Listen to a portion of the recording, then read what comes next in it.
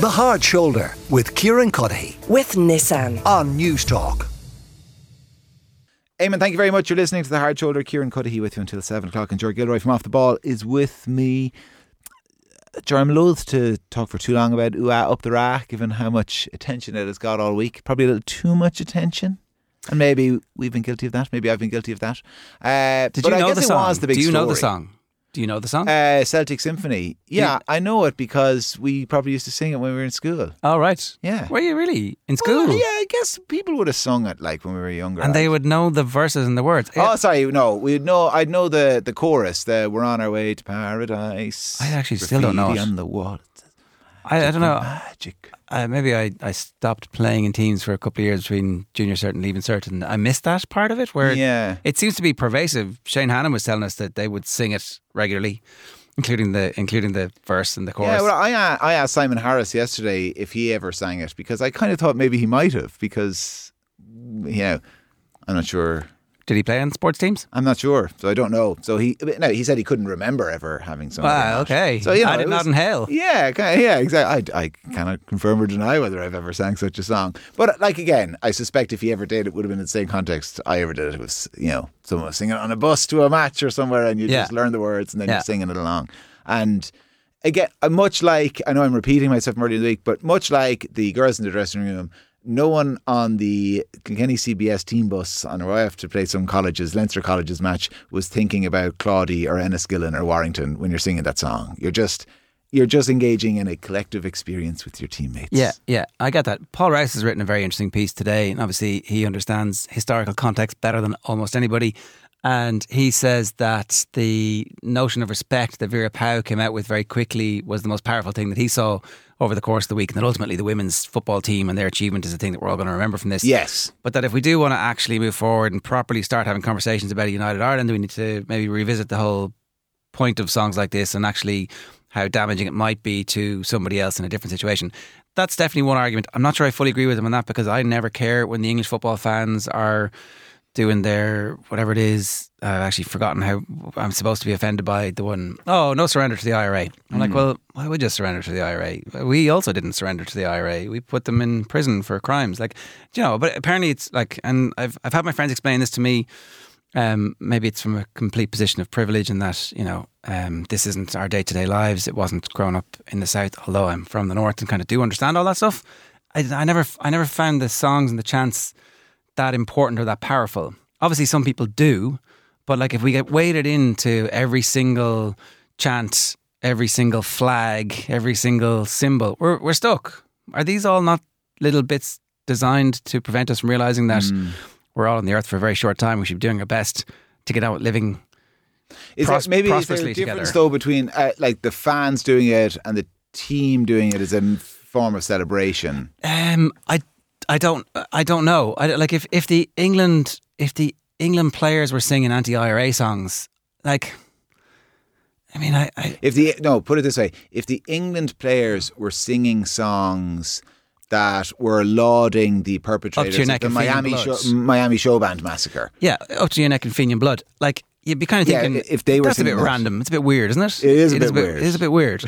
And so maybe it is a bit weird that this group of young women are singing that. But then I would say that there is actually a large cohort of Irish people who we don't talk about, who are not just voting Sinn Féin because of the housing issue, but because they believe that the armed struggle was successful and a viable alternative to we're not allowed to talk about that. Well, it's kind of one of the constructive ambiguities of peace that we don't really talk about that. And that's what another point that people have talked about and touched on. And Kieran Cunningham made it as well on The Hard Shoulder. He was saying there's a kind of a younger generation who didn't grow up with it and didn't see it in the TV screens, and there is a kind of an allure and an attraction to kind of the romanticism of it. Yeah, and that's true. And, right? And what's interesting as well is because of the constructive ambiguity and the fact that we kind of no one in official acknowledges it. Nobody as well points out the fact that the IRA were utter failures. The Provas were absolute failures in the sense that their armed struggle was to end British occupation and unite Ireland. And at the end of it, they gave up their arms to the British, and we still have British occupation and we don't have a united Ireland. Whatever way they want to cut it, they are an absolute shower of losers. You can in that sense. Certainly, and no one's allowed to acknowledge that. You can certainly paint it that way, right? You could also say that they did give up the campaign of terror and embrace politics, which is actually a bigger act of heroism in many ways, that actually they policed themselves. But they launched the campaign of terror. Yeah, I know, but if you finish it too, you have to give credit for people who changed their mind along the way on the road, right? When I was in college, the Forum for Peace and Reconciliation But was on. they didn't achieve anything, is my point. Well, what did they achieve? Peace. What did the Irish achieve? Peace. No, they There's didn't. peace in the north. No, but they didn't achieve peace. Well, I think that that's to give them no. I mean, here I am arguing on behalf of the IRA. This is an unusual situation for me. If Putin withdrew his troops, you wouldn't say he's achieved peace in Ukraine. I don't think it's the same thing, right? Well, I'm not sure, is it? Like I say, we're calling him a war criminal for intentionally targeting civilians, and in the same week, we're kind of fudging the IRA, who think they were striking a blow for Irish freedom by blowing up Tim Parry, who was 12 years old and buying football boots. Yeah, I don't think the Warrington bomb was a great idea, right? And I don't think strategically it would have worked in the long run. But you can't deny that the peace process, which leads to, albeit the shitty version of democracy they have in the North at the moment, is as a direct result of everything that happened in the North. You can't take out the IRA's campaign and say that if that hadn't existed, we would be in exactly the same scenario. Is the shitty version of what we have in the North not just Sunningdale? Sunningdale for slow learners. No. It's what was there before. I mean, it's not. Because before that, the baked-in sectarianism and the gerrymandering and the lack of representation of Catholics across all of the civil society, that was going to continue after Sunningdale. Was it? 100%. 100%. You think that... Could you trust the Unionists to hand over power? Do you not in think, any way, or share power? That within a few years, the fact that both countries were members of the European Union, that Brussels would have put up with a situation whereby one of its member states was essentially wholesale discriminating and oppressing 50% of the population. I do. I think that they probably did that anyway, and I think that you see that the influence of Brussels in England wasn't particularly strong anyway. I think that if you look at what the DUP are doing right now, you can see what the DUP would have done in the aftermath of Sunningdale. Yeah, I think possibly. You'd be asking them to agree to stuff that they just can't agree to now, even kind of having seen what the alternative is, like, and having gone through the violence. So this took a turn, didn't it? Yeah, it did. I think this wouldn't be my traditional point of argument here. I would largely agree with most of what you said, but I think that if you're there's definitely a large cohort of people at the moment who don't agree with that at all, who actually think that. I think you probably have to give some credit to everybody who brought the peace around at the end for giving up what they started. And I think the comparison with Putin is wrong, because like Putin wasn't from a tiny part of the country that was being oppressed by vast military power in the way, like, you know, the good people of Crossmaglen. It's hard not to take up arms in a situation where something like that happens. Hard not to take arms if you were in the streets of Derry when Bloody Sunday happened. Like, difficult decisions to make, that we all are like, oh no, of course I should have just joined the SDLP. Like, well, I mean, I actually did join the SDLP in college. Like, that would have been my politics. But at the same time, I don't think you can minimise the experience of those people who believed that the armed struggle was the correct response. I know my parents are shouting at the radio going, oh, you're a lunatic. Well, sorry, the other people who are going to be shouting at the radio are going to be saying, hold on, Kieran Cuddihy, kind of like his formative years were in the kind of late 80s, early 90s to the early 2000s, living in Kilkenny without any connection to the North, like whatsoever. So that's the other, I suppose, caveat to my hot takes. The one last point about it is that Sinn Féin have ended up largely in power, and they're going to end up in power north and south. And ultimately, maybe their aim wasn't to unite the country in that phase. Maybe their aim was to get power and to, like, maybe their stated public aims were different from their private political aims, which you'd have to say is the history of Irish politics. One last point, right? Because people glorifying heroes from 20, 30, 40 years ago, isn't that also the history of our country? Weren't the 1916 leaders at the time largely considered to be massive failures? What did they achieve? Blah, blah, blah. And then all of a sudden, you know, their pictures are in every school in the country. So we're just repeating history here. Yeah, no, look, there's and you can say the same thing about, like, Oma was mentioned this week, and I suppose people with a sneaking regard for the Provos were distancing themselves from that. But again, you can make the same argument. Technically, that wasn't the Provos, of course. Exactly. You know what I mean? They're all the same family. They're all subscribing to the same ideology, and they're all extolling the virtues of the same heroes that have gone before them to do what they do. So it is so. And the question is, do the women singing this week help that viewpoint to grow bigger? And on an objective level, you'd probably say at one level it does. Back to sport for a moment. Sport is politics. Yeah, sport is politics. That was a good old chat though.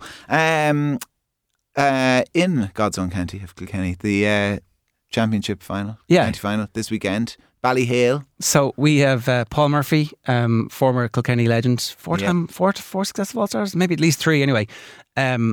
He correctly refers to it as Ballyhale. So, and the big thing this weekend that's going to add an extra 5,000 to 10,000 on the gate is that Brian Cody has come out of retirement and is prowling the sideline for his beloved James Stephens. Ugh, I know, yeah. They'll have to give that lad a go at the county now if they win. Well, I mean, they were relegation fodder 3 months ago, and here they are in the county final. 3 weeks ago. Was it that 4 weeks ago? Okay, yeah, well, close. maybe 5 or 6 weeks ago. Maybe. So yeah, up against Ballyhale. The story of Ballyhale, obviously, Paul Shefflin passed away earlier on this year at the age of 40. So, and they were beaten last year in the All-Ireland Club final with the last puck of the ball by Ballygunner. And so, they're a team of destiny. But they're going for 5 in a row. I don't think they've done 5 in a row before. They did 4 in the noughties, with, you'd say, probably a better team in the noughties. It would have been Henry at his absolute peak. Colin Fennelly's still sticking in there. TJ Reid's still sticking in there. Young blood like Adrian Mullen. They're 7-1 on the bookmakers. Yes. So, but it's Brian Cody on the other sideline. Yeah. I know. Look, the Village have been remarkably successful this year to get to a county final. I was talking to a friend of mine as I was driving up today, and the Village could do it. The Village did it in 2011. I think the Village bet Ballyhale in the county final. And what happened in 2012? 2012, Ballyhale stole an All-Ireland from the borough. We lost to them. That was my only county final appearance. It's not bad, but you've obviously given up on the game of hurling. You're now more interested in the ascetic pursuit of marathon running. It's like the private individual. You've stopped giving to the community. You've sold out. I've turned my back on the parish. My country is no longer Kiltartan's Cross. My countrymen no longer Kiltartan's Now Poor. it's all Strava. Who was the French president who was the rudder that they didn't trust, and then he ended up in prison? It was like, he jogs. You can't trust him. Anyway, that is not me. I want to disassociate myself from corrupt French presidents of the past. Anyway, smart money is on Ballyhale. Very briefly, City and Liverpool should be a big game this weekend. I guess it will be. Sky will hype it up, but Liverpool are we will also hype rans, it up, aren't they? Live on News Talk on Sunday afternoon, of course. Apologies. Damien Delaney on commentary duty alongside Stephen Hall. It is actually going to be an interesting game. Liverpool, second half hat-trick from Mo Salah, fastest hat-trick in Champions League history. He needed a bit of against Rangers, I mean, it's interesting kind of everything happening in Glasgow this week. I wonder what the crowd was singing in that game. Sorry. I think it still will be a big game, because if Liverpool get beaten, then it's absolute full-blown crisis. But if for whatever reason they were able to somehow dig out a win in this, then actually you could say that there's a good chance they'll go deep in the Champions League and everything is not lost. But all right, we shall wait and see. There is live commentary, as Ger says, on Off the Ball this weekend. Off the Ball will be with you tonight from 7 o'clock as well. Ger, thank you very much. Lots still to come on the Hard Shoulder. Don't go anywhere. The Hard Shoulder with Kieran Cuddihy. With Nissan. Weekdays from 4 on News Talk.